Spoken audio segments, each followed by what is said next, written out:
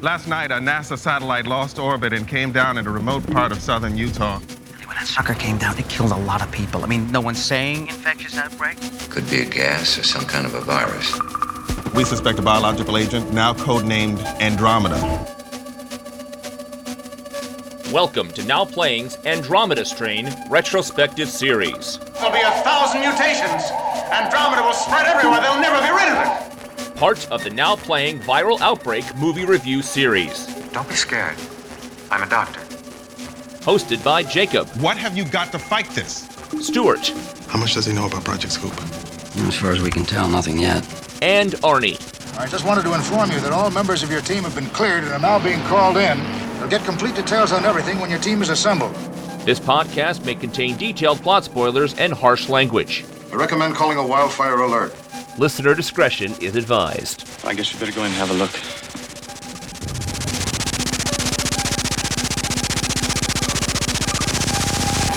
Today we're discussing The Andromeda Strain, starring Arthur Hill, James Olsen, Kate Reed, David Wayne, Paula Kelly, George Mitchell, directed by Robert Wise. This is the Now Playing co-host who has to be sterilized for national safety, Arnie. And Stuart. And this is the co-host who's been parboiled, irradiated, and xenon flashed, Jacob.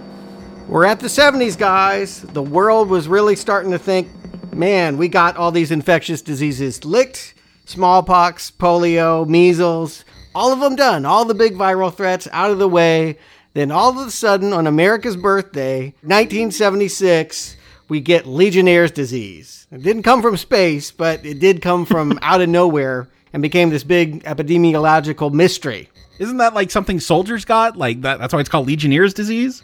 No, actually, the Legionnaires were all these vets that were like, what could be more patriotic than going to the nicest hotel in Philadelphia during the July month on the bicentennial, and they walked away with dry cough, pneumonia symptoms, and 30 of them died. It had a kill rate of about 15%. And nobody could figure out why, because it only hurt the Legionnaire members. Only they got sick. The people at the hotel, the staff, they were fine. And so, it became this big, for years, they talked about, well, is someone trying to target our veterans? It broke out again at a VA clinic. Yeah, why isn't this a movie?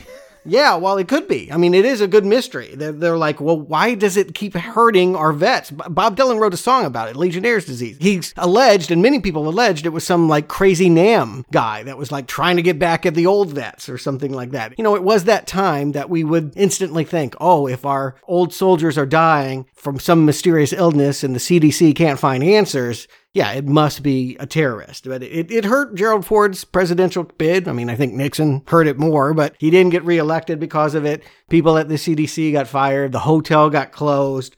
But eventually they figured out it does not target just Legionnaires.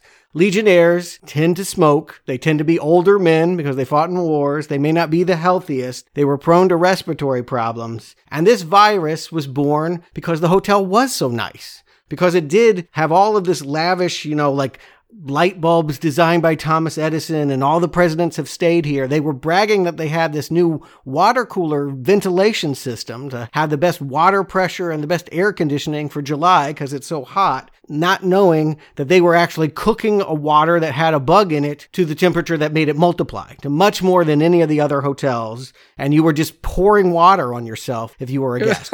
God. You were just dousing yourself in Legionnaire bacteria. And the reason why the people in the hotel didn't get it was, well, they were a little bit younger, but they had just been exposed to the water for a long time. They had built up a tolerance to it. But you blow in all of these old guests that have smoking issues, and yeah, it really became this big deal. Again, it wasn't an alien from space, but it felt like that. And it really did start a new era of bugs we hadn't seen before. We're going to talk about AIDS and Ebola in the weeks ahead. Well, you keep making these references to aliens. I did not know we were going to be talking about aliens. Andromeda Strain, to me, it was a pretty notable sci-fi film. I had heard it referenced a lot. I had never seen it. It's one of those, someday I'll get around to it. I guess today's that day. But aliens, I was not expecting that. Michael Crichton, I thought we were going with hard science here. I thought it was just going to be a viral outbreak or a bioweapon or something. Yeah, I had no idea about the movie we were going to watch. Andromeda Strain, Michael Crichton. I'd seen clips from this, various places, and I just thought it was a lab science thriller movie. I had no idea that it was going to go batshit. Michael Crichton always has batshit in it. I mean, dinosaurs coming back to life, that's kind of batshit, right? Yeah, through science and DNA, not aliens reconstructing them. Well, I mean, believe it or not, this was actually an issue. NASA actually did worry that now that we're going to the moon and shit, what if we bring something back? It's a funny story I read about. When they brought the moon rocks back, they were handling them with these gloves. They got a tear in it, and the people ran. Like, they were supposed to go in quarantine. They're like, oh, you might be infected with something. We don't know what's on those rocks. They ran out of the base. Their impulse was not, oh, I need to isolate and protect mankind. It was, you're not going to lock me up. And God knows, if there had been a space bug on those moon rocks, it would have just spread all over this world. It's really funny because I was at a museum in Washington, D.C. last year. It's like, touch the moon rock. Yeah, we can do that now. We know that, but we didn't know it then. I'm surprised you could actually touch it now. I know they still keep them, a lot of them sealed up, maybe just to keep them from deteriorating, because they still do look at these moon rocks. But I get that you're worried about maybe a germ that lives on the moon, not actual, like, tiny aliens. I was worried about the germs from the other people who touched the moon rock. Yeah, probably more worrisome. Maybe I just still have Strangelove in my head, but I do think about that imagery of like, yeah, we're just sticking our thing out there into the space in an area that's never been before, this void. Do we have the proper prophylactic on? I mean, it is a question worth asking. Like, could we bring something back? Is a valid, still, scientists still have debates about it. It's not a popular subject matter, but they do talk about that there is real risk. And it goes all the way back in science fiction. If you remember H.G. Wells, how did War of the Worlds end? It ended the other way. I mean, we just happened to have viruses here that killed the Martians. It was Crichton's idea to say, well, what if it happened in reverse? And who was Crichton at this time? Andromeda Strain is his first big breakthrough. It's a book that comes out in 1969 when he's just finishing being a Harvard med student. And he wrote books to kind of pay his way through school. He wanted to be a writer, but was told that he wasn't good enough. And so he just kind of wrote potboiler fiction based on the stuff he was learning in med school. And this was an idea that kind of came to him partly because of H.G. Wells and partly because, yeah, medical thrillers. Like, you can even see it in this movie. He brings a whole lot of scientific knowledge to the genre. He's not going to just fake it. Things that are done in montage where you see scientists shake a test tube and we go, oh yeah, they figured something out. He's going to walk you through this process if you read the book. Now, I did read it for the first time just a few days ago. I'm assuming you guys, not knowing the plot, had no idea. Okay. The fun thing about the book is it's just littered with graphs and charts. They make it feel like you're holding a dossier for something top secret. Like you feel like you're opening up something conspiratorially, like that really happened. They give you the impression this was a real event that happened, and Crichton is just documenting what's known about it, worked with all the participants, and here you go. So it has a fun, real-world docudrama thrill to it. I mean, and I do feel like, as someone that's not really a science student, I was very convinced and moved and intrigued by what I learned about viruses and space reading the novel. Yeah, I think it falls into that techno-thriller genre where, yeah, you're going to get a lot of the technical side. And that could be, if it's a subject I'm interested in, like I'm interested in this stuff so I could get into it. When you get like Tom Clancy and he's just going to talk about submarines and planes and military tactics, like super detailed,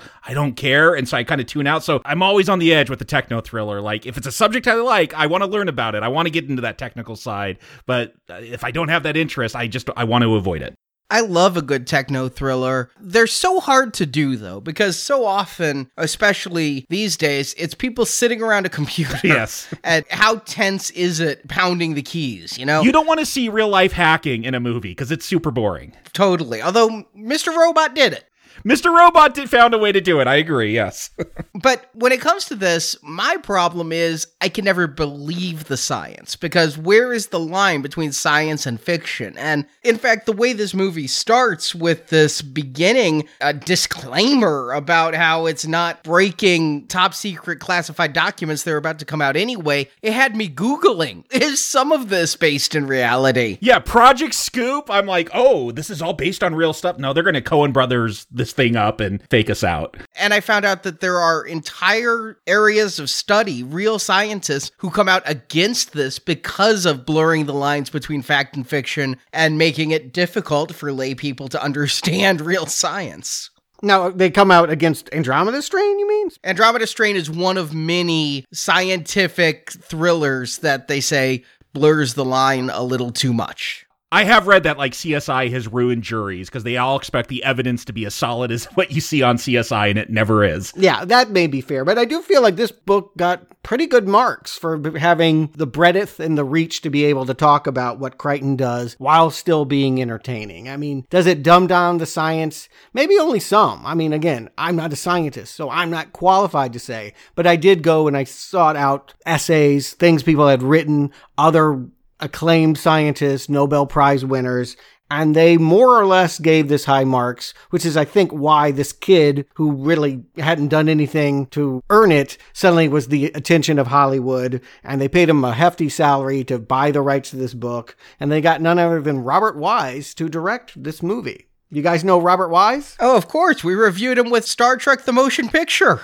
Oh, come on. What about Sound of Music? They got the Sound of Music guy for this techno thriller? Yeah, his career is really varied. He goes all the way back to Citizen Kane. He was the editor on Citizen Kane, and then he made horror movies. Then he made Day the Earth Stood Still. Then he made musicals like West Side Story and Sound of Music and melodramas. He's really done everything, and some people say that he has no style, that he changes what he needs to do based on the material, and this is very different from, obviously The Sound of Music or The Haunting, which is a really good haunted house movie I hope we get to one day. But interesting that, like, he, of all the people that could have made the Andromeda Strain, I would think of someone maybe younger, hipper, would want to tackle this. And I definitely feel like you would do what we complain about Hollywood doing all the time. Make the cast look really sexy and young and nope, not this cast. Throw away all the research and just get to some chase scenes. It's impressive to me that the book that I read is largely retained intact by Robert Wise and filmed and put on screen. You know, you say he has no style. There are definite scenes in here that reminded me of Star Trek The Motion Picture, and we'll talk about them. Well, I think I know what you mean by that. If the slow-moving, why are we focused on these people sitting around and not doing anything? That certainly is a complaint about that first Star Trek movie. It's also worth pointing out this movie came out the same year as Omega Man, which is another movie about viral outbreak. A lot more exciting, and I think probably a little bit more in the popular sphere, a little more entertaining. This movie made some money. I think it cost a lot. They adjusted for now. If they were to make it now using the money they had, I think they said this is about a $40 million movie, which is low for science fiction, but not chump change. Yeah, they had to build some elaborate sets here. Yes, and it was nominated for an Oscar for those sets as well as editing and lost both of those awards. But yeah, it was received well and it had a small audience, but I think its reputation has grown over time. As Crichton became a bigger deal, I think this movie became a bigger deal. Now, I'd never seen this film before or anything. I didn't even read a plot summary. So when we start talking about aliens, my mind was blown. You guys, have you seen it before? Like I said, this is my first time as well. Yeah, no, I saw it a lot. It was on cable a lot. It was always on. And it was just one of those movies I didn't understand. But given that my dad was, I think he might have even explained this is kind of what he does. It's not totally true, but as a public... He dodges lasers while trying to stop nukes? You got the coolest dad ever. It would have been really cool if that's what he did. But yes, I mean, he did track diseases for the state of Illinois, and it helped me understand what he did because it was always kind of nebulous. And so I would always kind of watch it from that vantage point. I just always remember really being impressed with the set and feeling like the end of this movie was most of the movie, like the wide angle shots and the chase scenes. I remember thinking that it was very, very exciting, which I don't know how a 6-year-old thought that this movie was, but... You only saw the ending, I guess. Maybe that's it. You know how it is when you're a kid, you only watch the parts that you like. Okay, I'm going to just go away for 30 minutes because this is the dull part and I'll come back when he's hanging off the ladder. But yeah, I kind of know this movie, but again, it took reading the book to kind of put it in context and then, watched it twice, once just as a viewing and then once with commentary. So let's talk about it. What is all of this science that Crichton is pushing off as fiction? Arnie, give him the plot. After a satellite crashes in a small New Mexico town, most all the residents instantly drop dead, as do the military men sent to retrieve the satellite. So the government brings together a team of top scientific minds to find out why.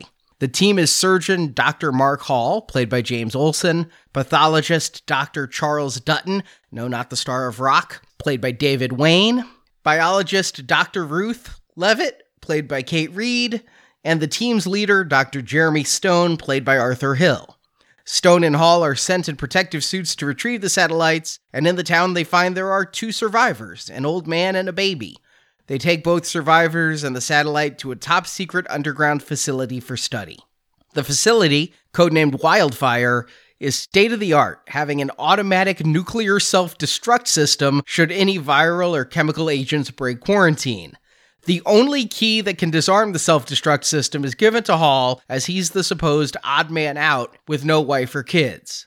The group's research discovers a microscopic crystalline organism in the satellite. It's this alien organism, codename Andromeda, that is responsible for killing everyone who breathes the air Andromeda has contaminated. Hall discovers the old man survived because he has a high acid content in his blood due to drinking chemicals. The baby, conversely, has a high alkaline content from crying and being short of breath. Both circumstances kill the Andromeda strain, providing a way to neutralize it. More, the scientists realize the crystal organism feeds on energy, and a nuclear blast would give it so much energy it could kill all life on Earth. But Andromeda also mutates into a secondary form that doesn't kill humans but eats away at rubber. Having destroyed the SEALs in quarantine, Andromeda escaped the facility and the nuclear self-destruct is initiated. Hall dodges lasers, for reasons, to use his key and stop the self-destruct with only seconds to spare. And we find out the military is seeding clouds to send Andromeda into alkaline-rich seawater, making it harmless, as credits roll. Yeah, and as they start, you've already pointed out, they try to retain that quality of the book that we're experiencing, truth. That there was 4 days in history of a major American scientific crisis, and that many people attached to a Project Scoop informed these filmmakers on how to tell the story properly. That worked. Apparently, a lot of people that saw this movie did believe. It was pre-internet. They couldn't look it up. They really did believe this happened. No, it worked on me. It's like, we talked to this base and Project Scoop. I'm like, oh, okay, I'll look that up later. When they show up in the film, I'm like, oh, okay, this is all just fiction. But it did get me to, again, pay a little bit more attention. I'm like, oh, they're telling us they've actually consulted scientists and military experts about this film. And that's Crichton's raison d'etre. I mean, he will always be the guy that does heavily research. He'll never just wing it and kind of bullshit you. He will research his subject, know it thoroughly, so that he can go on long digressions. I mean, again, read that book of Jurassic Park. He ain't talking about dinosaurs. It is just pages and pages of chaos theory. He just loves that kind of stuff, and it's all over his first novel. I loved it when I read Jurassic Park. I like Crichton's writing in general. You know, it comes a little bit later, but we eventually realize that this is all being framed by a Senate hearing. There are these senators in April 1971 asking the head of this Project Scoop what happened back in February for 4 days. We are to understand, like, there's no suspense about it not resolving well. Like, again, it's a true story. There's an audience to see it. Therefore, this Andromeda virus didn't get out. So just think of it as a recounting of an outbreak. But as we start, I realize something is up. I mean, we see military men surveying a dead city that at its most lively had a population of, 68 people? Yeah. Piedmont, New Mexico. It happened to just be lucky enough. I mean, New Mexico is known for alien encounters, right? Roswell, it just happened to have a UFO fall out of the sky and land there. And that is why these guys are here. They're here to reclaim their satellite for Project Scoop. And they're scanning and finding, no heat signals of any life at all. And the movie does something I think that's kind of nifty. They cut back to a California base that's monitoring this team, and we experience what they experience almost like a radio play. We won't actually see what attacks them. We're told it's something white, but we know and probably have the impression that there's some kind of monster or space alien or something in this town that's causing havoc. Yeah, I thought this was really effective how they did this, that we only see the base and their reaction as they're listening to these two guys who are looking for the satellite in New Mexico, and like this horror teleplay that you're listening to, and builds the suspense for me because you're not seeing anything. It's only reaction shots. Yeah, I really liked this scene. Initially, my thought was it was a little bit cheap, but then the more it went on, the more I'm like, it is more horrifying to be in the POV of these lackadaisical military people. One of them was just reading a magazine and like, yeah, go ahead, not really paying much attention. And then as they all come to attention, and we just see this oscilloscope going. It's acting like a wave meter, and as they speak, it blips and moves, and it gets more and more suspenseful, and this is a hell of an opening. I get really gripped into what is getting them. I know it's a disease because it's part of this series we're doing, but what is it, and what is it doing to them? Yeah, and it's just a good rule for suspense. We've seen it in Jaws and Psycho. You didn't see the knife go in. You only see the fin. To hint at the danger makes it a lot more frightening. And given that this is a virus, an invisible enemy, we won't be able to see it until we bust out those electron microscopes at the end. I do think that this is a nice way of playing it. And we do have confirmation that something bad is going on because they instantly send over the plane. And just that shot, that aerial view of bodies that have just dropped where they were standing. I mean, we've seen it a couple times now in these movies, but this virus is so powerful, so potent that you have only 3 seconds before you completely keel over. Yeah, it made me really think what could cause that. You know, it's obviously a science fiction movie, but I know Crichton likes to base stuff in fact, so it's got my mind working. It's like, okay, what is doing it? I suppose a mustard gas kind of would, you know, it kind of melts your lungs and causes you to die, but these people look like they fell over. Right. So you guys at this point, did you understand that a space probe was there? Did you understand that the threat was extraterrestrial at all? Yeah, I thought, okay, this is a satellite. It's space germs. That's where I was too. I was like, I even was going conspiracy theory, like, was there a biological weapon on the satellite? Because coming into this, my thought was we were dealing with a stand-like situation, that whatever they were fighting was government made. Yeah, there was a thought at one point that I had that, like, was this intentional against this little New Mexican town to try out whatever bioweapon they're making? But it's on a satellite. Okay, it's space. Yeah, I think that kind of cynicism is where the audience would be. And yeah, it's not so clear cut that everyone probably understands what's going on and what the threat is. That's why they're calling in 4 experts from all these fields. None of them are astronauts or work in the space program. We got a surgeon, a pathologist, a microbiologist, and a regular biologist. Robert Wise said, and before we complain about it, he wanted nobody. He got them. I want actors that nobody's seen before, that nobody has any feeling for. I want them to feel real and look like the way we would think real scientists would be. I don't want to see Raquel Welch or Jane Fonda sexing it up. I did, in my mind, get this film somewhat confused with China Syndrome, which I have seen, but a long time ago. And I thought those actors were the ones in here. And as they're recruiting their people, I think it would mean something if they were recruiting known quantities and, you know, they're pulling out the best. If you get a, you know, Alec Guinness would have been pretty big around this time and things. If you got those people, you'd be like, oh, they're assembling this crew. And, you know, the 70s, we've talked about it, disaster films with ensemble casts. But here, I'm looking everybody up. I'm like, who the hell is this? Yeah, I might recognize some of the movies they've been in. I don't recognize their role that they played in them. But I do think that's effective for this film because this is such a procedural, like, we're going to go step by step how we're going to deal with this viral outbreak. I don't want to get distracted that it's, you know, using stars of today, you know, George Clooney or whoever, yeah, Alec Guinness, whoever back then.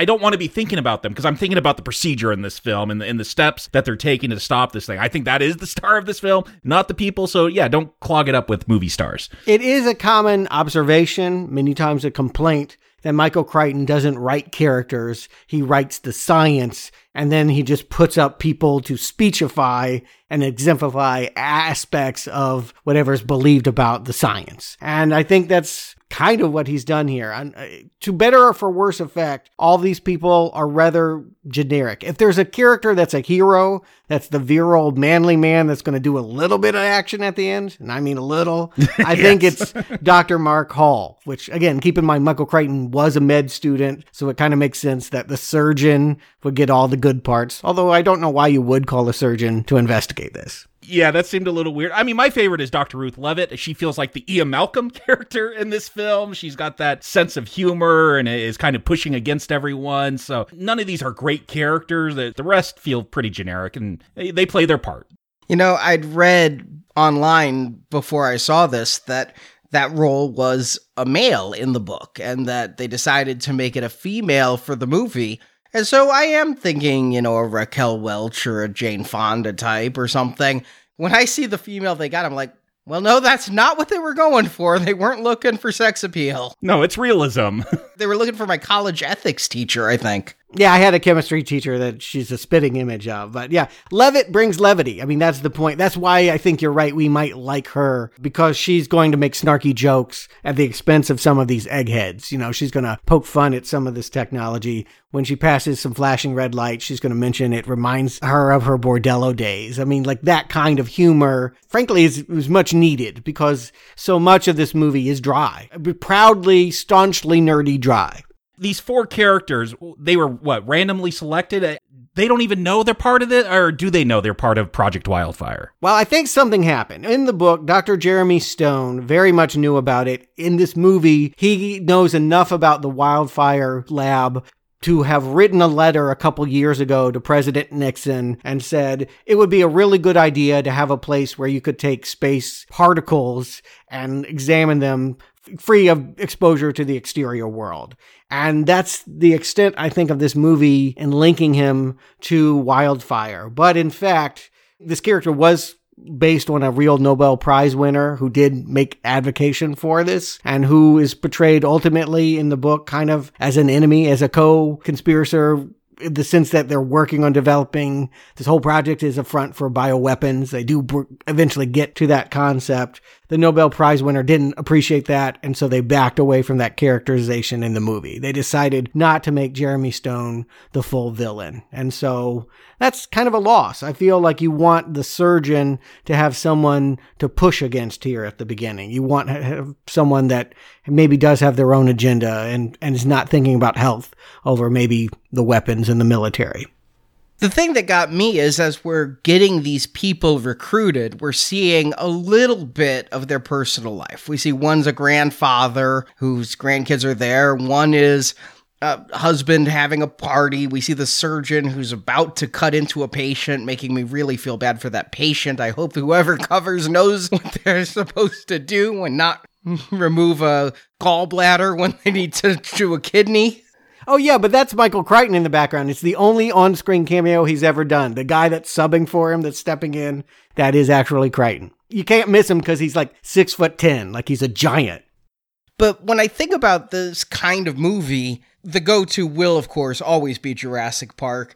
And there we had characters, and each of them had their own arc. We had the romance between Laura Dern and Sam Neill not liking kids, coming around to be a protector of kids.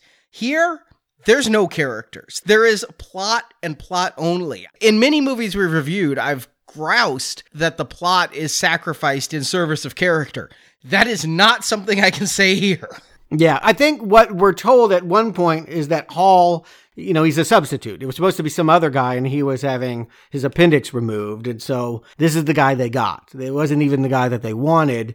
And he is their odd man out because he presumably has no social life. Being a single man, he's thought to not have the attachments to the world that allows him to make hard decisions about arming the nuclear device in the laboratory. We'll talk about it when we get in there. But my point is, I don't feel like any of the other characters are any more attached to their lives than he is. No, Dr. Levitt doesn't want to go because she's really into whatever experiment she's doing. That's her attachment, but it doesn't feel like they're worrying about families. Yeah, I feel like you could do this a little bit better. And we're going to have an opportunity. In a couple weeks, we will get a TV movie remake, and I will be very surprised if we don't spend more backstory and find out that some of these characters had a romance with each other. They're definitely going to have fuller lives.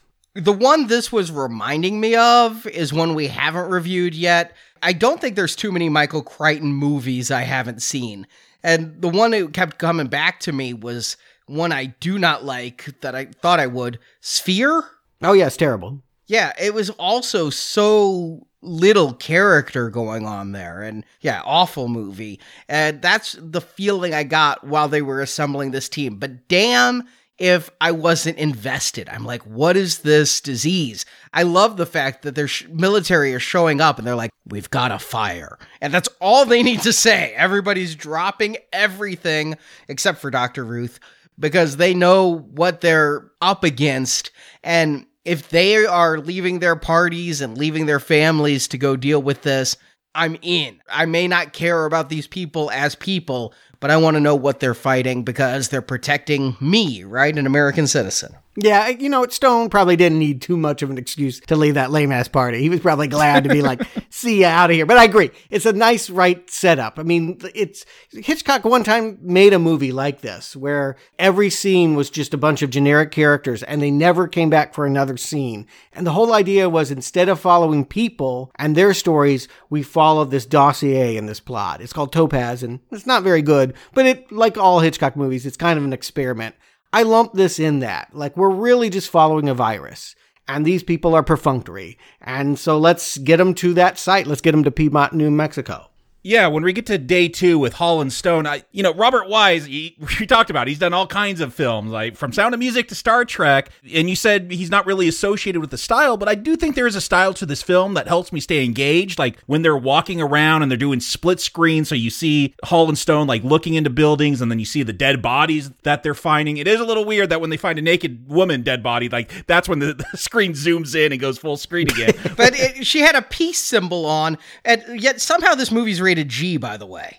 I know, isn't that amazing? This is Wow, a G-rated movie. That's crazy. Yeah, with a titty shot. Yeah, but with that lack of characters, the style of this film, I get into it. Maybe because it's just kind of a weird film with that, because it's so much about the science that when you get these little visual flares and experimental things, again, it keeps me interested. Yeah, I definitely am creeped out by this town. The idea when they drop in there and they're looking up at that church and then they look down and on the steps is the dead priest and just all of these people. You can see yourself, little kids playing ball, like everyone just dropped there. And then they get to this old woman and she had enough time to write a suicide note and hang herself. So you start to realize, okay, it didn't kill everyone instantly. Like the guy obviously didn't kill himself by putting his head in the tub, but some people died within seconds. But some of them, there's a larger story here. And so this is really going to be about putting that medical mystery. Why do some live longer than others? Yeah, I think that's a great hook to keep you invested in this mystery is, when you find the woman who committed suicide, why did she have that time? Again, that keeps you drawn in, even though these are not the most exciting characters. The thing that gets me is when they find these bodies and they cut into one, they start off by noticing there's no blood anywhere. Vultures have eaten somebody. There's wounds, but no spilled blood. They cut open someone's wrist and remember magic sand? Yes. Well, it looks like red magic sand pours out of it. I'm like, whoa, okay, so their blood has turned to sand. What the hell am I dealing with? How science fiction-y is this going to go? It's a little bit more than I expected already. Oh, more than you expected. So you thought this might be a real virus or like have the properties of an Earth virus? Yes. Yeah, I thought this was going to be more hard science. I mean, maybe this is. I don't know. It is. You want more hard science than what we get here? Maybe my viewing is colored by the reading, but... Powdered blood, that's a real thing that could happen? Okay, yeah, I mean, there is a fantastical element of all Michael Crichton, but, like, he'll spend a long time explaining it away. Oh, no, and I'm not complaining that, this is too Star Trek or whatever. It's just, this has a reputation for being this hard science. It's about alien crystals that turn your blood into powder. Yeah, they're going to spend a lot of time explaining that, and I appreciate it. They're going to get into some science. I'm just saying I don't think it's as hard as people might be led to believe based on the reputation. Agreed. Don't take what I'm saying as a complaint. Take it as shock, because I thought I was getting a virus movie and I'm getting sand coming out of wrists. I'm like, okay, this isn't going to be what I consider, what the rest of our virus movies have been. Somebody sneezes and we know that they're going to die in the next scene and they've contaminated everyone around them. We're dealing with something else. I think the virus next week will also be imaginary. I mean, not every virus we're dealing with is one that's really plaguing people. Again, but I think the science around this is pretty solid. Again, I would say that if you read the book, they will spend a lot of time justifying, maybe too much time, justifying the whys and hows of how all of this is. It's a medical mystery. Yes, we've never seen a phenomenon like this before. Blood coagulates within 3 seconds. They didn't have heart attacks because everyone has pleasant expressions on their faces. They're putting the profile together, and then they hear a baby crying. and I wasn't sure what the sound was. At first, I thought they might have found an animal. Like, was it a calf bleeding, or what was that sound? Because a helicopter comes down and drowns it out almost immediately, and they're waving for the helicopter to go away so they can hear whatever sound it was again. And I'm thinking the helicopter's going to be like, oh, they're telling me to leave. I'm going to just leave them there. I thought the same thing. I thought they were going to send in the bombs. Like, oh, the helicopter pilot's like, no, they told me it was really dangerous. They waved me away. We got to bomb it. Yeah, they needed walkie-talkies, I gotta say. Those suits maybe had an intercom on them. Yeah, how did they get back into contact with the helicopter to come pick them up with the baby? Their suits are airtight. The big thing is they're running out of air. And so if they're airtight, sound travels on air. So they have to already have walkie-talkies for these two guys to talk to each other. Yeah, be that as it may, we get another wrinkle in this mystery. There is a survivor here. There is a little baby. The mother is laying over in the corner. It hasn't eaten in 12 hours. It's starving. They're afraid to even feed this thing because that might be the way that it kills you, right? So like this poor baby's just going to have to starve, and we're going to just take him away to the lab and see what's up. And then a dude with like a butcher knife pops out of nowhere. And I'm not sure this is clear, but like he took that butcher's knife to the guy that was driving the vehicle. Like the satellite driver has a scar on his head. That was the first time they noticed there's a wound with no blood. It's also said during the radio play segment that something white is coming at them. This man is delusional. He's going around hacking at anything that comes into the town with his butcher knife. Yeah, he believes the government did this to them. I did not realize that it was he who killed them. I thought this was the sound of them dying from the virus. I didn't get that they were murdered. Yeah, and there was one other character, too, that got completely eliminated from the movie. But in the book, there was a cop that just patrolled through the town and kept driving, and they find him later at a diner. It's kind of like mad cow disease. The crystals go to your head, and then your thoughts get really weird, and before you know it, he's pulling out a gun and shooting people at a diner. I'm surprised they didn't include that, actually. I feel like this movie probably needs more violent punctuation, but maybe they couldn't get that G rating. They're so happy to go after it. And Robert Wise, man, Star Trek the Motion Picture was G too. Yeah. It's also worth pointing out they get the capsule back. They actually have this probe that was picked up by the country doctor. He brought it all the way to his desk, opened it, died smiling there, and now they got to figure out, is it out? Or is it still in there? We're going to take this back to the lab. We're going to probe it. We're going to look at the baby. We're going to look at this old man and use our 4 experts to solve this mystery.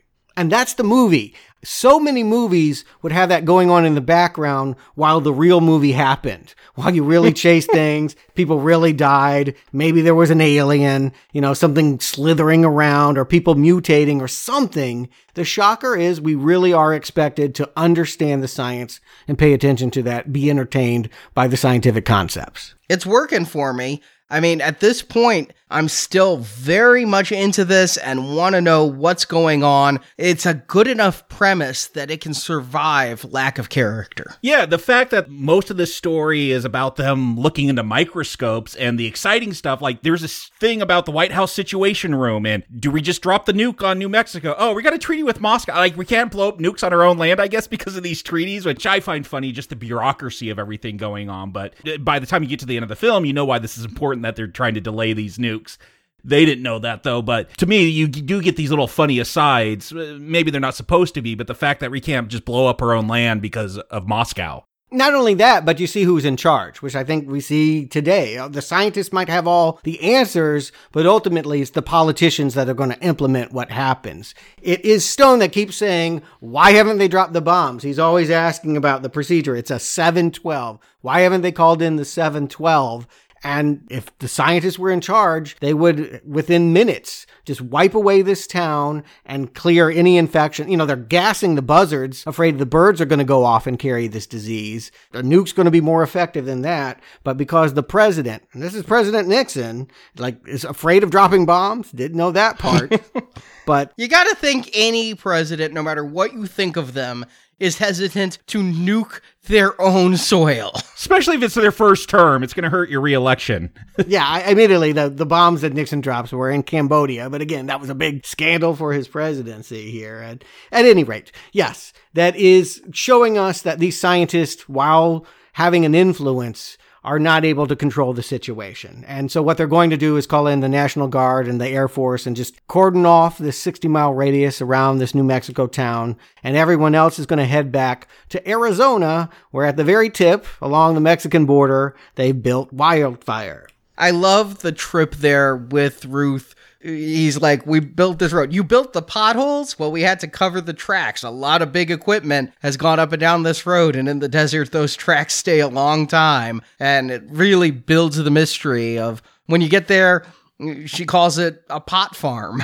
Yeah, I laughed at that. Yeah, it's this little U.S. Department of Agriculture building. And again, you're going to go full sci-fi with hidden elevators. It reminded me of Men in Black. It did, but it also is just fulfilling the fantasy. A lot of people probably thought Area 51 was like this, right? Like they're just going to have tons of flying saucers down at the bottom of this. We believe this, right? Our government has secret tunnels. Us, like I feel like it's part of the mythology of this country. And it was said that they were built after 9/11 too. I've heard that extensively. Like there are whole cities under this country in which nefarious scientific experiments are going on. Maybe they're not nefarious, but it feels that way because they're clandestine. I always liked this part. Even as a kid, when I had no political beliefs about such a thing, I just always loved the idea that it was this showpiece for this really cool 5-layer lab. Oh, yeah, no, I am not going to complain about this lab. Like, this movie gets slow and it's really dry at times, but this lab is great. Even better than the Satan Bug lab,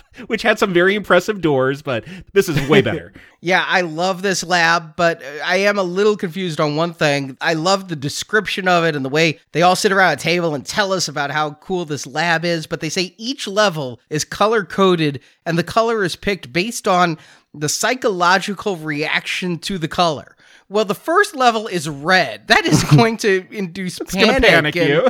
It's going to at least unsettle you. There are psychological studies. I mean, I've seen it why classrooms and medical facilities are the colors they are is because they're soothing. You pick this red, anybody who stays there very long is just going to go nuts. I mean, there's only so many colors. What are they supposed to do? Lavender? They stick to the primary colors mostly. There must be some secondary ones in 5 levels, but... Yeah, they could definitely go pastel and people would be a lot more soothed, I think, by the architecture. But again, there's not many people in this lab. I mean, this is a very lowly populated movie. These 4 characters are going to get a couple nurses and aides, but by and large, this is a 4-person drama once we start going in here. And I love the fact that day 2 is literally just, it's going to take a long time to decontaminate you. The human body is dirty. And that is my question. My take is levels 1 through 4, nothing happens but decontamination. Like all the experiments are on level 5. Well, all of the work that they're going to do on the subjects, the survivors of the town, and on the pod capsule,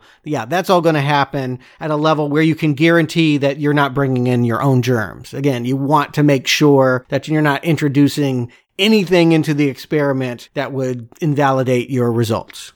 And it's this decontamination process where I forgot Robert Wise directed Star Trek The Motion Picture, so that's not why it was on my mind, at least not consciously, but I was thinking Star Trek The Motion Picture because the fetishistic recreation and the way the movie grinds to a halt, it hits a wall because we're not talking about the virus anymore. We're going through all these decontamination processes and burning off a layer of your skin and putting on bubble wrap helmets. I love that helmet they put on so their face and hair doesn't get burned. That crazy, weird diamond helmet or whatever that was. What I think it actually was is mobile home insulation, because I used to use that over my windows and it looks like silver bubble wrap. That's what that looked like. I was like, I know what that material is. But the way that it does this reminded me of like what feels like 40 minutes of Captain Kirk going to the Enterprise, and you're like, wait, we're supposed to be fighting Klingons and V'ger. Why are we spending so many time with these glory shots of a ship? And it's the same level of fetishistic exploration of something not entirely relevant. But that is Michael Crichton. Again, all of this is in the book, and it's given the same level of detail. And I feel like Wise is, like, if they had gone through this quickly, Wise would have gotten through it quickly. He was honoring the source material because his idea of bringing a book to life is to do what was on the page. And because this is about germs, I don't mind spending some time with all this decontamination and all the science here, because that is what this story is. But there are moments of Again, humor, there's things that I'm kind of just smiling at. I'm never laughing out loud at this film, but whenever they try to talk to the computer and it doesn't understand what they say, it's just setting up little conflicts, like who's smarter, the scientist or the computers that they've built to control all this. Little moments like that I enjoy. The paper clothes is still a fantasy I have. Like the idea that instead of, you mean I could never do laundry again? I just tear it off and burn my clothes at the end of the night? Yes, please. I love it. Yeah, but you're wearing a freaking monochrome jumpsuit. Style of the future. Yeah, I agree. I do love how, before they go to the next level, they always show that burning of the suit. It's really cool. Yeah, I like all of this stuff. I do think it can happen faster. But then again, you have to realize this is pre-Star Wars science fiction. This is more in the mode of Kubrick, 2001. The slower, headier pace was in vogue. Soylent Green, Silent Running with Bruce Dern, it's all in a garden, even the Star Trek TV series. It was more focused on the ideas and kind of explaining to the audience. There was a level of education that happens, a lecture, if you will. And the idea that you want to hold people's hands and go through it slowly so that they get concepts was much more important than just making it exciting. And I also think it works to just build this up. Again, it could go a little bit quicker maybe. This film's just under 2 hours. I don't have too much problem with the pacing in that. But it does help build that suspense. What are they going to find down there? What is so scary that you got to go through all these steps to even be able to encounter it? I'm forgiving of the time it takes to do this because I think we're going to get back to the suspense thriller once they get through it. And no, I'm actually wrong. The first half an hour of this film is really gripping and exciting. And the rest of this, once we hit the lab, it's a very differently paced movie. But I do have to laugh. I literally laughed out loud when they're describing the lab, and it has a nuclear bomb. And Dr. Hill, we're giving you the only key. I'm like, I know how this movie's going to end. Yes, telegraphed very poorly. Again, do we need any of that? Of course you need something with nukes in it, because that's going to scare people more than any alien virus. It doesn't matter. It's 1971. You can talk all day long about how the Apollo 13 can bring back something to spread throughout the world and kill you. We are much more obsessed with nukes. And so to build that panic in here feels very much of its time. That you're going to have someone make a decision about blowing it all up or not. It gives it some kind of suspense for the end, but I think it's misplaced. And my understanding is, what I hear them say, and I think it's kind of funny, is that they haven't even finished, they're expanding this. They haven't finished everything. So you got to know where these key slots are if you do need to turn off the nuke. And we'll see him. He's walking on level 5 and you just see a display with wires sticking out because they haven't even installed the key lock yet. Yeah, it's a newer facility. So very, very conveniently, the place where they're all going to be, they don't have the substation for him to be able to operate it. Ergo, he's going to have to do the gymnastics that he'll do in the final moments of this film needlessly. Again, why not just intercom somebody and have them use the other key that they left on level 5? I don't know. Yeah, and the fact that we get to see them put the key in, and the moment that key's in, that key cannot be removed now. It's yeah, it is really poorly telegraphed, and it tells me that the end of this movie is going to be about a nuclear explosion, not about the virus. But it makes sense in the sense that I understand the design of you want to build something in there in case there's an outbreak. You don't want it to get to the surface. Having something to wipe it all out, there is a logic to that. I do understand why someone would design Wildfire to do that. Oh, yeah. From a scientific perspective, it makes complete sense to me.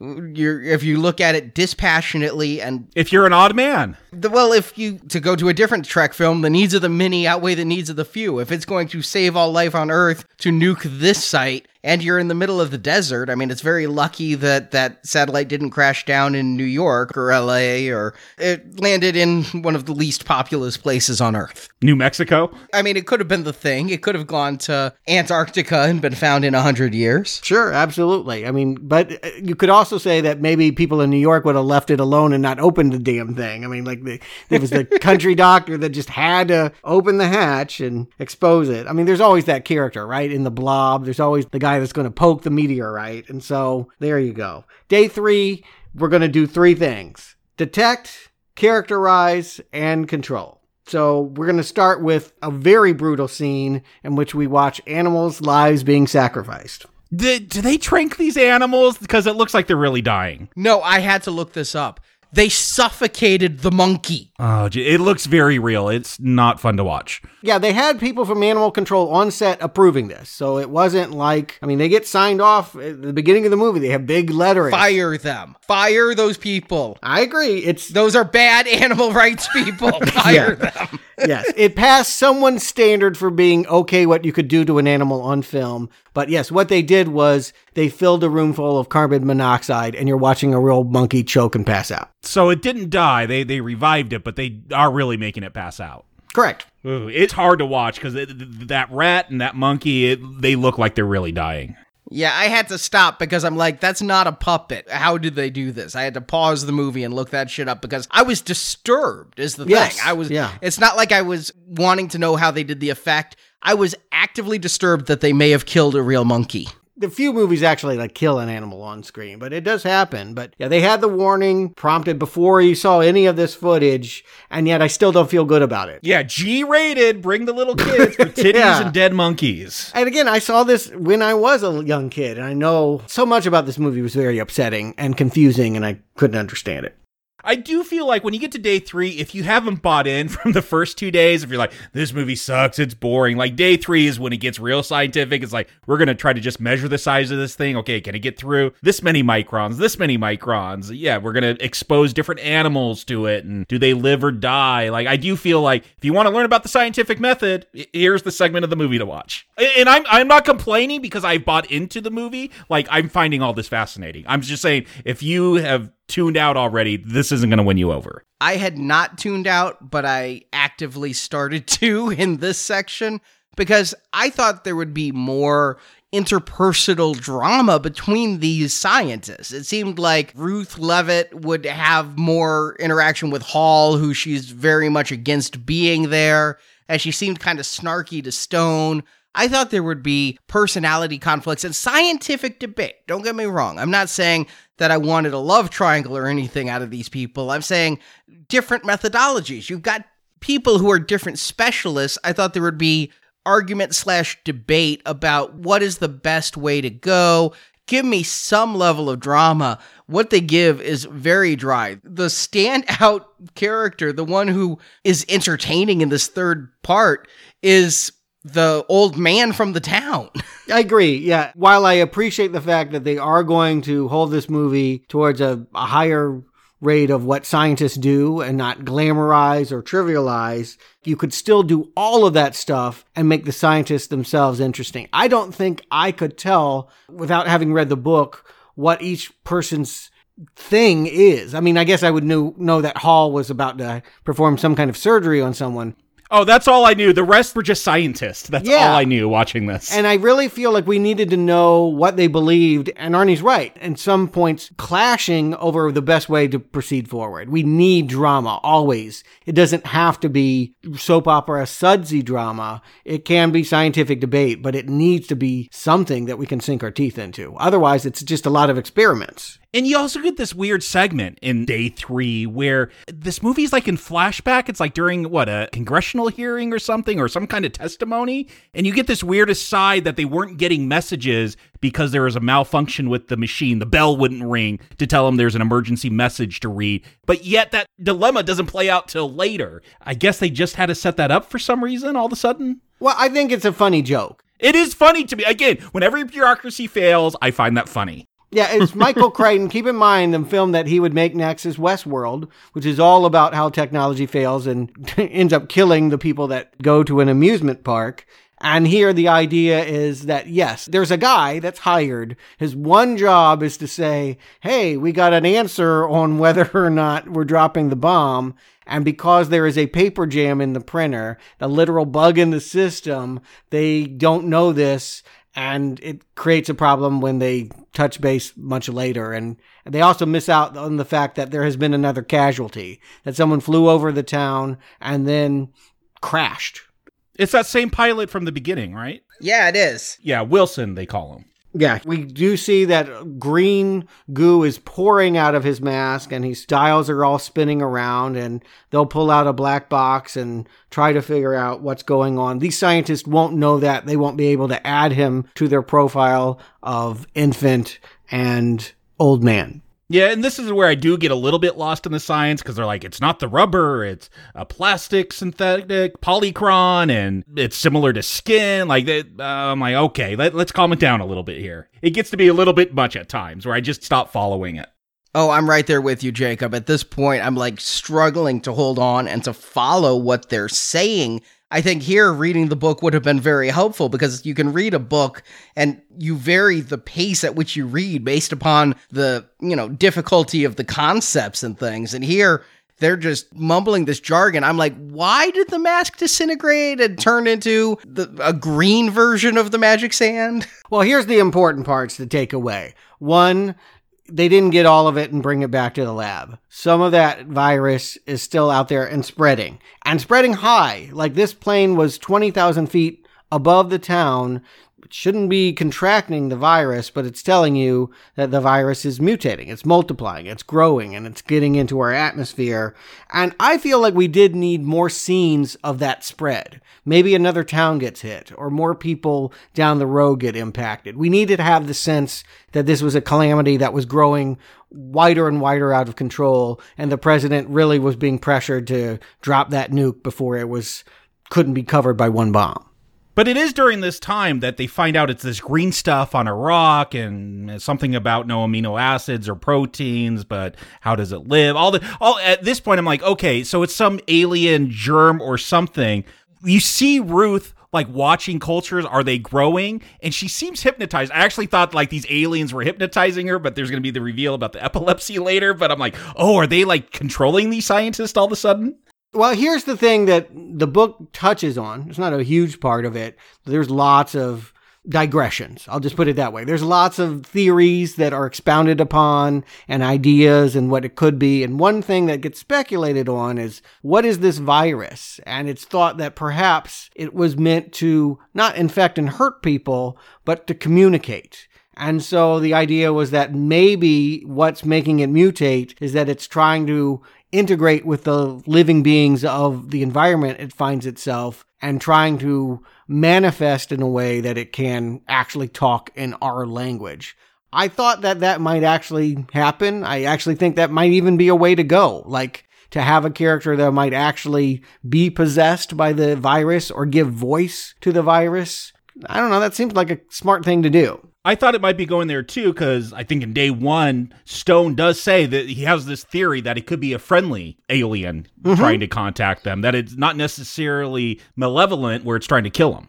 Right. I definitely want to know a whole lot more about what this virus is and what these space people that might have spread it were than this even the book ever really gets into. And I think that was something that if Robert Wise had the idea of going beyond the scope of the book, they could have brought to this movie. But because he was just trying to make the book on screen, it's an idea that gets undersold. And consequently, it's not a particularly interesting alien. I mean, once you understand that it's just a crystal, then it seems to be about, the third thing they're trying to do, containment. Well, how do we stop it mutating? You definitely don't want to drop that nuke, because they know once it goes under the electron microscope, that's going to make it grow. And I knew it was going to be aliens. They have a weird dream sequence on the way to day 3. And we see one of them was a teacher or teaching a seminar where we saw people under a microscope that said, "Take me to your leader." And he's like, "You laugh, but this could be true." I'm like, okay. So much like the nuke at the end, they showed their hand on this one. How do you mean? Once I saw the dream sequence where they talk about little aliens under the microscope saying, "Take me to your leader," I knew that it was going to be aliens in that rock. Okay, but we never do talk to them. I guess it's like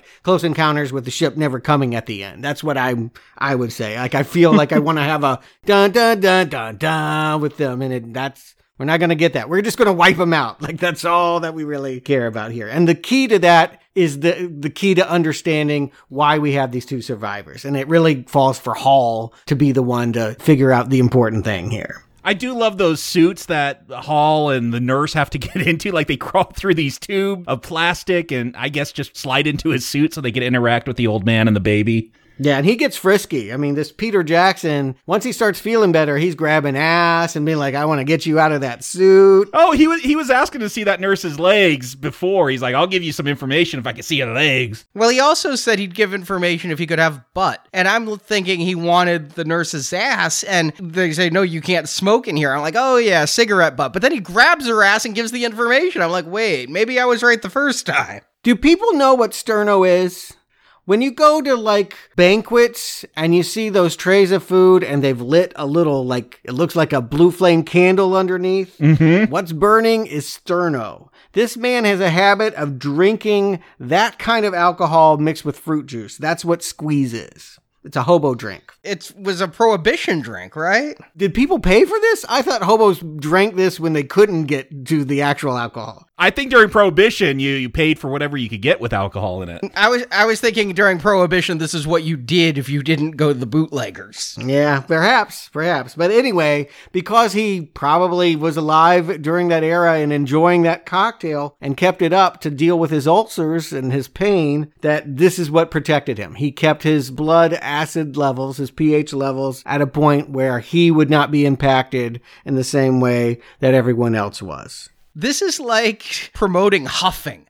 This would be like if I made a movie today and the survivor inhaled glue all the time. You know, it is not, that's the person who you want to see die is the one who's misusing chemicals. He's not going to live long anyway. Yeah, there's a lot of bad advice. They talk about that there was someone with diabetes, but they didn't take their insulin, so the ketoacidosis kicked in and like killed some of the bug. I think that was one of the people that was able to commit suicide. They didn't die right away. Like, no, take your insulin, don't drink the sterno, feed babies, dude.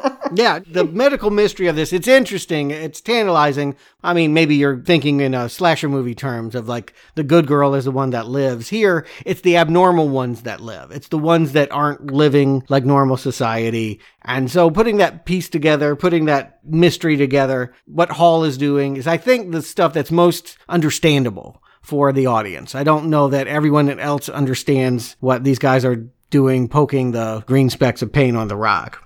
Well, yeah, they explain here that it can grow because of the atomic power, because it feeds on everything. Is it the crystals? Are they going to be like giant crystals? Or does that just mean like these little microscopic crystals are going to multiply throughout the atmosphere? Well, again, it started out as something that gets into your lungs and coagulates your blood. So like what the crystals do is essentially clot you, and that's it. They're the end. But what they do is they put it into a computer model. And keep in mind, this is way early in the ideas of... Primitive computer model, yeah. Yes, exactly. They get the number 601. Overload, too much data. What I take from that mean is just that it's going to replicate so much that if you give it a blast of nuclear radiation, the world's going to be covered in it in a matter of minutes. But it's not lethal at this point. What we find out day 4, lucky enough for Dutton, is when he goes back to the autopsy room, they're exposed to it in there, he and the rat, but it has already changed. I love that because they're wanting to experiment and see, oh, put the air in and let it just breathe real fast. Let's see if you live. Like, you experiment with your own life. Yeah, they've given him pure oxygen because I guess he can't survive on that, but Hall wants to turn that off and just, breathe irregularly to survive. Yeah, hyperventilating will change your acid level. It'll also make you pass out. And, just look at the monkey. Like, you don't want to breathe carbon dioxide. It's just a bad idea. I feel like they rush through a lot here at the end. A lot of these concepts. There's some lip service paid to the fact that this is when they're finding out Wildfire also was trying to get bioweapons, and maybe they're trying to protect this. Yeah, it seems like that should have been a big moment of conflict with these characters, but no, it's kind of just thrown out there. And I'm struggling to remember my high school chemistry class. Alkaline, acid, base. I'm like, what?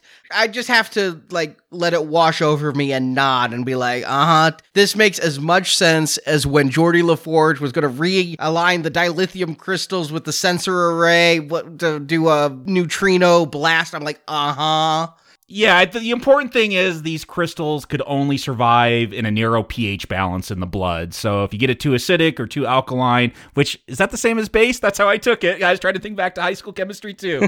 Then it will die. So there's a lot of lip service there. That was my takeaway. Narrow pH level, make the blood go extreme either way, you're good. But that doesn't seem like a good solution. It's all right, let's make everybody drink Sterno. No, and they're not advocating that. They're not saying everyone needs to cry until they can't breathe or, drink this hobo cocktail. They're trying to, at least at this moment, save Dutton's life, and they realize he's going to be okay because this virus has now become something else.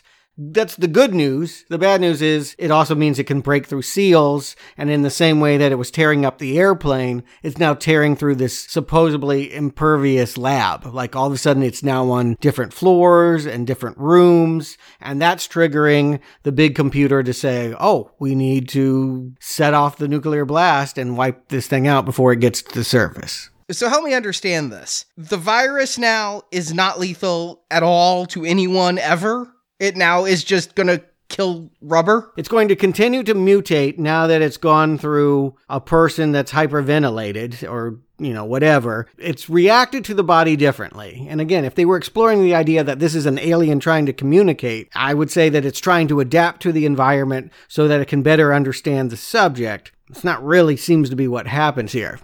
Yeah, now I'm confused because I heard a lot of talk about it mutating to a non-lethal strand, but I thought the lethal strand was still around. That's why there's this exciting chase scene with lasers to turn off the nuke because they don't want the lethal strand. Because who cares? Like, they're going to take measures to get rid of the non-lethal strand. Who cares if it's non-lethal at that point? And it is hard to grasp because I do think that any virus movie, you expect the outbreak to be the threat. Oh my God, the virus is out. This is the bad thing. No, that doesn't matter at all. The bad thing is we have a artificially intelligent computer that has decided because there is an outbreak, I'm going to blow everything up. And what's weird is the scientists aren't worried about themselves. They're like, oh, well, if this radiation hits the virus, who knows what will happen? True enough, but I do know what it will happen to you. You will die. Like, no one seems to be taking this as like, I've got to get out of here. I don't want to be irradiated. Yeah, for setting so much up with this odd man theory and that the only person you could trust is a single person with no kids, no family. Well, none of them seem to care about their families. They're all very nonchalant about it. Well, that would go down to having characters who actually have conflict and, things like that. We'd have to have some conflict. We haven't had any of that so far. Why are we going to have one of them be like, yes, let the nuke go? Because the movie has changed to that kind of story where all of a sudden we should be worrying about their motivations because it's about stopping a nuke instead of using science to defeat a germ. Yeah, but it's just everybody's on the same page. Don't blow up the nuke. These scientists agree far too readily. And social justice warriors don't flame Crichton because he's advocating that single white men make the best decisions. He's already dead. Like, you can't get him. He's done. He's canceled. Yeah, He's Twitter canceled. I do think that is a curious advocation. It's troubling. I try to keep it gender neutral. I said a single person. Yeah, but you know how it comes. I know. Very much like, basically, me, Michael Crichton, I make the most sensible decisions. I'm this character. I was a surgeon. Blah, blah, blah. It's a little pompous, but who can notice when we also have an epileptic seizure going on? Levitt, throughout this movie, has been triggered by strange lights and strobing, and she's tried to hide that because I guess she wouldn't be invited to the program. She would be considered too much of a risk if they found out she was epileptic. But she didn't want to go in the first place. Agreed. Oh, I took it that it would have blackballed her with any science job. And I don't know if that's true or not. I don't know if there has been a change over time with the way we've looked at epilepsy. That seems like scientists, above all, should be a little bit more understanding about such a condition. I mean, not believe that it's demons or anything, right? Science, like it's a medical condition. The point is, she has an epileptic fit in the hall, and hilarious reaction from all the medical team. Run! She's infected. Let's not help her. I want out. Every time there was a flashing light, she'd stare hypnotically at the screen. I was hoping for alien possession, like it was going to... That's what I thought was going on. ...control her mind.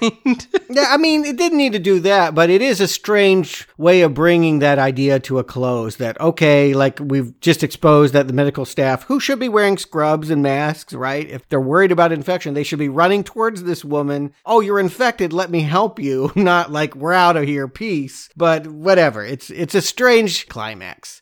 The fact that the chase is really about getting to level 3 so I can put a key in a slot and not to contain the virus is all kinds of wrong. Like, it's just bizarre. But I get why there's a nuke, but why are there suddenly Superman 3 lasers shooting at people who want to stop it? No, it's not for people. It's in case animals break out of the 5th level and get in the stairwell. Like, they say it's to shoot the animals so they don't get to the top level and infect people. I'll tell you what it is. This is like a CrossFit gym for spies. Like, this is awesome. James Bond needs to, like, do this on his days off. There's, like, poison gas coming out, and yeah, like, those are real lasers. Apparently, there was some concern on set that if you looked into it directly, you could go blind or something. Like, they didn't have the digital effects to be able to add it in post. I mean, they're almost killing animals in this film. Why not almost blind you, too? And no one knows this actor or likes him. He never really works again, so why not just take him out here? But yeah, I remember always thinking as a child, the reason why his vision goes wonky is he's been infected with the virus and he's got to go get the medicine or something.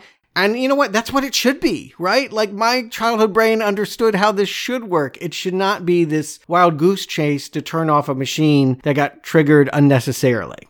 Yeah, the fact that he gets, like, shot through the cheek with laser and is woozy. Yeah, he should be trying to, like, hyperventilate to slow down the virus killing him. It should be about the virus, not about lasers. Yes, absolutely. And him almost dropping the key. This is just gone completely rote because it seems like, I guess if this is true to the book, Crichton didn't know how to sell an ending that was exciting, dealing with only a virus. It had to have a nuke, and it had to have a chase. And again, I want to point out, like, he pops up on level 3, he finally gets there, and he's like, help me. The nurse sees, like, the green of the laser on his cheek and runs in the other direction. These are the worst staff ever in a medical crisis. They're like, oh, there's an outbreak? We're gone. But of course, with 8 seconds to spare, he gets that key in there, all is saved. So retro. It's always these days 1 second, maybe 2 seconds. 8 seconds? Wow, that's time to spare. Yeah, he should have done a couple more laps in the core. Way too easy. And again, just not a satisfying. You want some kind of, something to get the adrenaline pumping. But like, I hate to say this, but Satan Bug had it a little bit more correct. Have the virus in a vial, and if, the bad guy gets out the door with it or something, like, you want to have it more about containment and less about silly nuclear fear. There was a line at the very beginning in the Senate hearing where they're talking about how come this military experiment was kept secret from scientists. And one congressman says, I've dealt with scientists before. What that was referencing was the Manhattan Project, where one of the scientists there leaked the bomb plans to the Russians. Maybe if we'd had an evil Russian scientist, I know that's rote, but so is this with the self-destruct system. Something to, again, have human drama versus this would have been better. And you talk about Star Trek, and I was thinking about V'ger or something. Like, I feel like you needed that V'ger ending here. Okay, the virus got out. Like, maybe it changes the world, maybe, like, in a good way. Like, maybe it actually does something that, like, brings world peace. It melts all weapons or undoes nuclear technology or something hippy-dippy. It's the 70s. You want to embrace that no nukes thing. But the idea that, like, okay, it got out, but because it mutated into something non-lethal, it did something beautiful. I thought they could go with that. Instead, we get, oh, don't worry, it's going to rain and that'll kill it. The end. Yeah, I don't even understand that. They're going to seed clouds to make it rain, which will make it go into salt water and destroy it. Yeah, I'm confused. They say it's going over the Pacific, so is it killing all rubber or is it killing people in California? I mean, it's got to go ways. Arizona's pretty landlocked. Yeah, it's got to go over Vegas. It's got to go over L.A. Again, they didn't have the right ending for this in the book or in this movie. It's an opportunity. I'm hoping that when we get to the miniseries remake, they really rethink it and say, we can improve. Yeah, because it feels like they just go for that scare tactic at the end here. What do we do to prevent the next outbreak? And then you go back to that computer simulation and 601. Like, it almost seems futile. Like, you can't do anything. Something's going to get us at some point. And I do feel like a lot of sci-fi movies in the 50s, like Body Snatchers or something had a character saying, "You're next, watch the skies." Like the thing, everybody was always, that was just the way you ended a movie like this. We've banged the gong, we've warned you, we want you to be left thinking about how this is a real threat, even though this has resolved itself, Deus Ex Machina. The next time, well, it could be coronavirus. Yeah, except the next time, which little aliens are coming from outer space again is how this movie sells it. I'm like, were they wrong? Did it get over the ocean and mutate again? I don't know. 601, game over. So Jacob, Stewart, do you recommend catching the Andromeda Strain? Jacob. I mean, I think you have to definitely have a certain patience for this movie, and if you find the scientific method and really getting into the details of this alien virus interesting, then I think you're going to enjoy this one. I enjoyed it. I got into the science, even though you don't have all those character moments that you would typically have in a film. This one is more about the science, so I didn't mind that, and that it went so deep. Sometimes a little too deep, or maybe just try to get through it too quickly, and that was the problem. At times it does lose me, but I was there for most of it, and we talked about this ending. This ending, I think, is the weak point. I wish it was stronger. I wish it was more about, this alien contact. That's what this film ultimately is about, which I wasn't expecting. Aliens on a satellite coming to Earth, and how do we deal with that? Dealing with lasers to stop a nuke seems weird, but we've fully discussed that. But yeah, I like the little stylistic elements of split screen and this synth score that they got throughout. I don't get mostly into this film. There are times where I'm taken out because, again, the jargon is a little bit too much, or where the plot goes, it doesn't feel right for this kind of story, but I could give this one a mild recommend. Stewart. Yeah, it's telling that the film ends on that flashing 601, which is code for data overload. I do feel like Andromeda Strain is going to overload the audience on data about viruses, transmission, microscopic life, space, wildfire, nukes, all that stuff. I love the fact that it's so nerdy. I love the fact that we have somebody that knows what they're talking about and did the research and insists on putting it here, but it is a lot to take in, particularly for an audience that's used to sci-fi post-Star Wars, not pre-Star Wars. It was a very different time for science fiction, with 2001: A Space Odyssey particularly setting the tone for how these stories should be told. Now, I like 2001, and I do like this movie. I'm going to recommend it. I do feel like Wise could do more to dramatize the debates that are going on. And yeah, I do feel like sometimes the leisurely tour of the set goes on a little bit too long, but I do love it. As someone that appreciates retro, I mean, all the analog details, if you like studying the background, if you're not going to get worried about the fact that the movie has a very slow pulse rate and will never get to be that very exciting, I think you can have a good time with it. And I would say the one thing that I would like to see with the remake, the thing I'm crossing my fingers for, is that given that this is a close encounter as much as it is a pandemic story, I do think we need to know more about the alien virus and the aliens that created this virus or are this virus. This movie hurts itself with the ending it gives it and not giving voice to that alien life. But it wasn't too much of a strain. I enjoyed it. Mild recommend. The movie breaks itself down into 4 days, and it's funny to me because I felt like each day had a distinct feel in the movie. And day one was like strong recommend, absolute strong recommend. I'm really into it. I'm loving the assembling the team. I want to know what the virus is. Day two, I'm still pretty into it. As you know, you're getting into the town. It's really still recommend territory, though I'm a little bit confused about the old coot. But then we hit the wall with the decontamination, and I'm like, all right, let's get back to the suspense thriller. Day three, you're still kind of in recommend territory, but it's getting real slow. All the excitement and the ticking clock seem to be gone. It's just, let's look in microscopes and let's talk about if we feed the baby or not, and let's suffocate the monkey. And then day four, it jumps a shark with the overabundance of techno jargon coming all at once, mixed with a lame nuclear warhead ending. I can give it a weak recommend. There's just a bit more good here than bad, but it's a shame because the opening of the film, the first act, was so damn strong. I'm like, this movie's great. Oh, shit. But it's a weak recommend.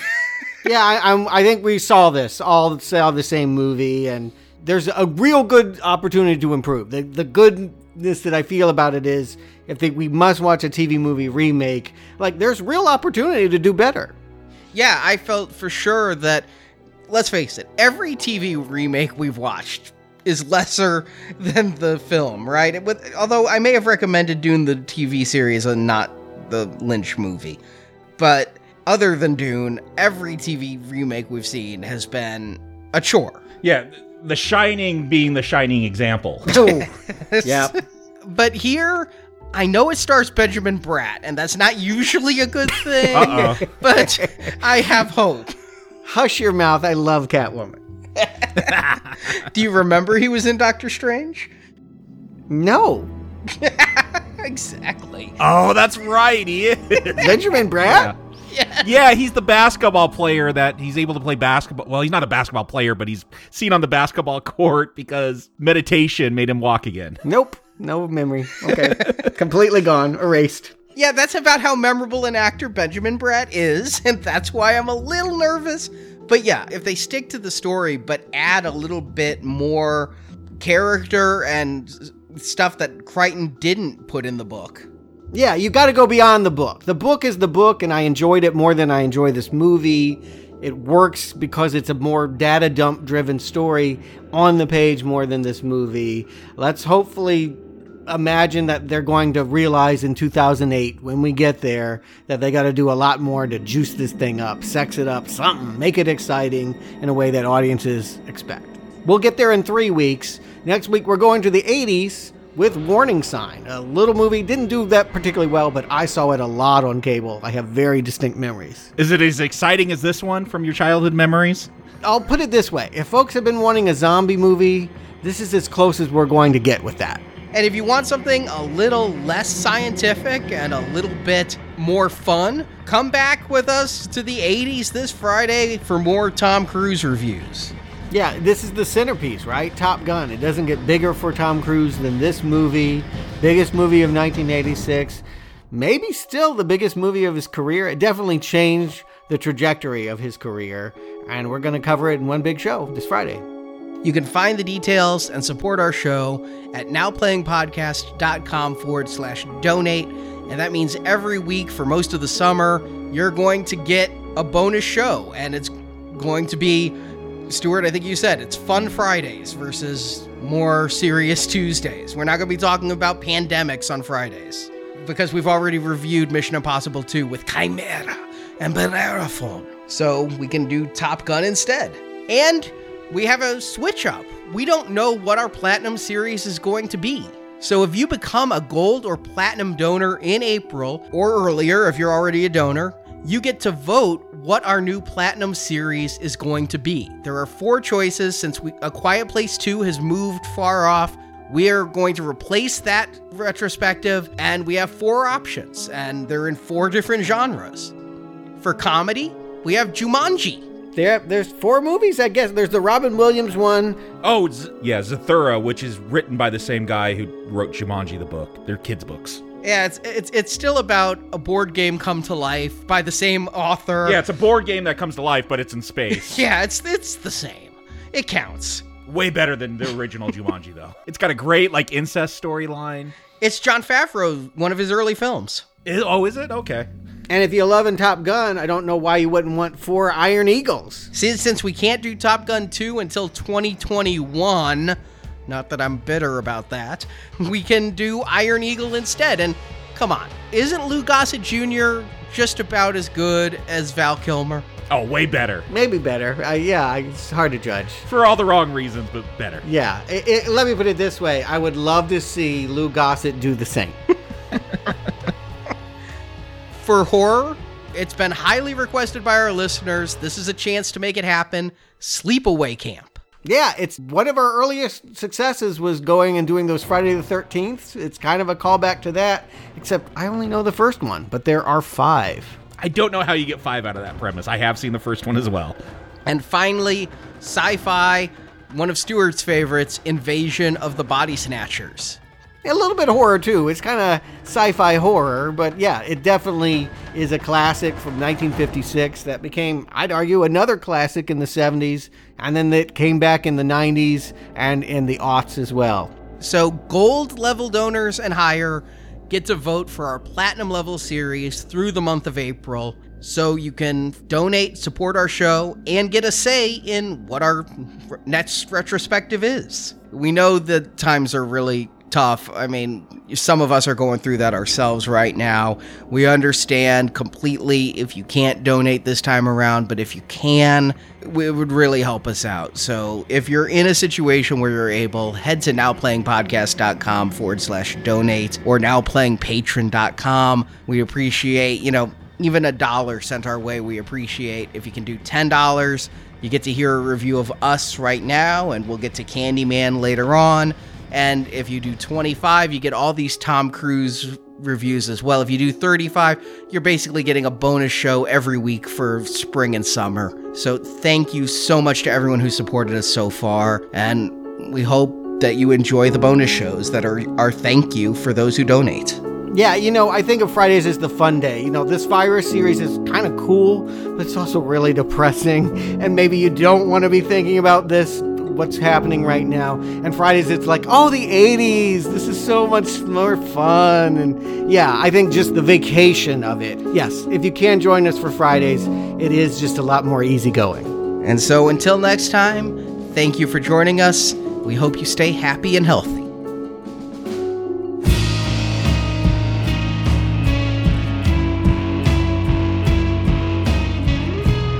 All reports continue to indicate that the experiment was successful, Senator.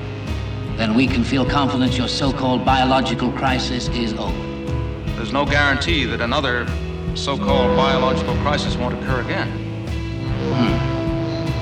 What do we do about that? Precisely, Senator. What do we do? Thank you for listening to this episode of Now Playing Podcast. We hope you've enjoyed the show. Hey, Doc! You ain't leaving us here, are you? Come back to NowPlayingPodcast.com each week for another new movie review podcast. It's probably fair to say whoever it is, we've gotten their attention. What happens next is anybody's guess. Also at our site, you can find hundreds of other movie reviews, including Star Wars, A Nightmare on Elm Street, Independence Day, the Avengers films, Back to the Future, Batman, Superman, The Fast and the Furious, and more. Never believed this could really happen. Well, it has happened. Now Playing Podcast is a show without any sponsors or ads. We rely on support from listeners like you to keep Now Playing operating. We fix it, or we'll die. You can donate to the show and, as our thank you, receive bonus podcasts. Over 150 bonus movie reviews are available to choose from on the Now Playing Podbean page, including Alien, Night of the Living Dead, Jurassic Park, Ghostbusters, Indiana Jones, Lord of the Rings, Psycho, Troll, and more. So, okay. Isolate and identify. Find a full list of available bonus shows at nowplayingpodcast.com/donate. You could change everything. You can also join the Now Playing Patron campaign through our Podbean site. Patrons of $10 or more get a new exclusive movie review every month, plus even more perks, including one where you can pick a movie for our hosts to review. Find the details on our website. This is a code red emergency. You can help us out by leaving us a 5-star review on Stitcher, Podbean, iTunes, or your other podcast store of choice.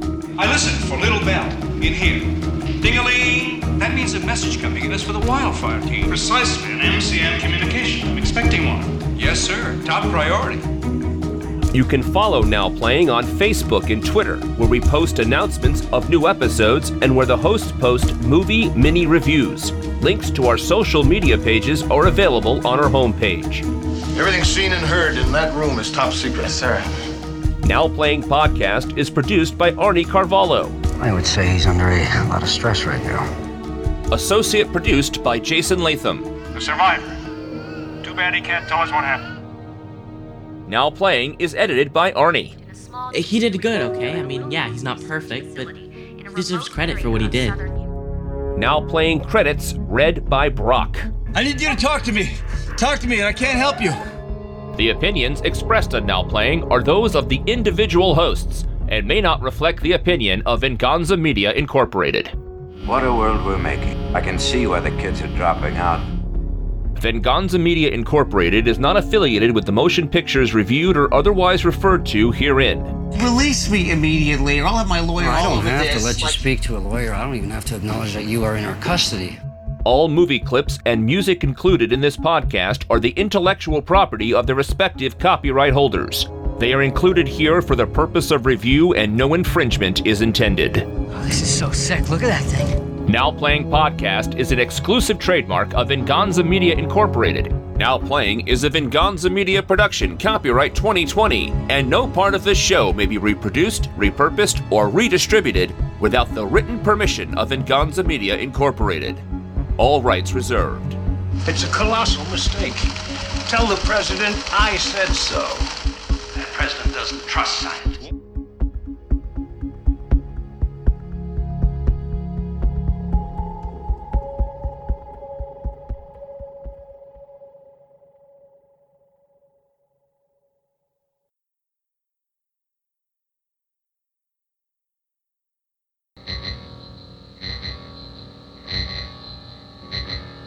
You know, you said the Omega Man was more exciting. My immediate thought was, well, why aren't we reviewing that film for 1970? Oh, wait, we reviewed that film. We did that one. Yeah, you can look that up. I Am Legend is what series that's a part of.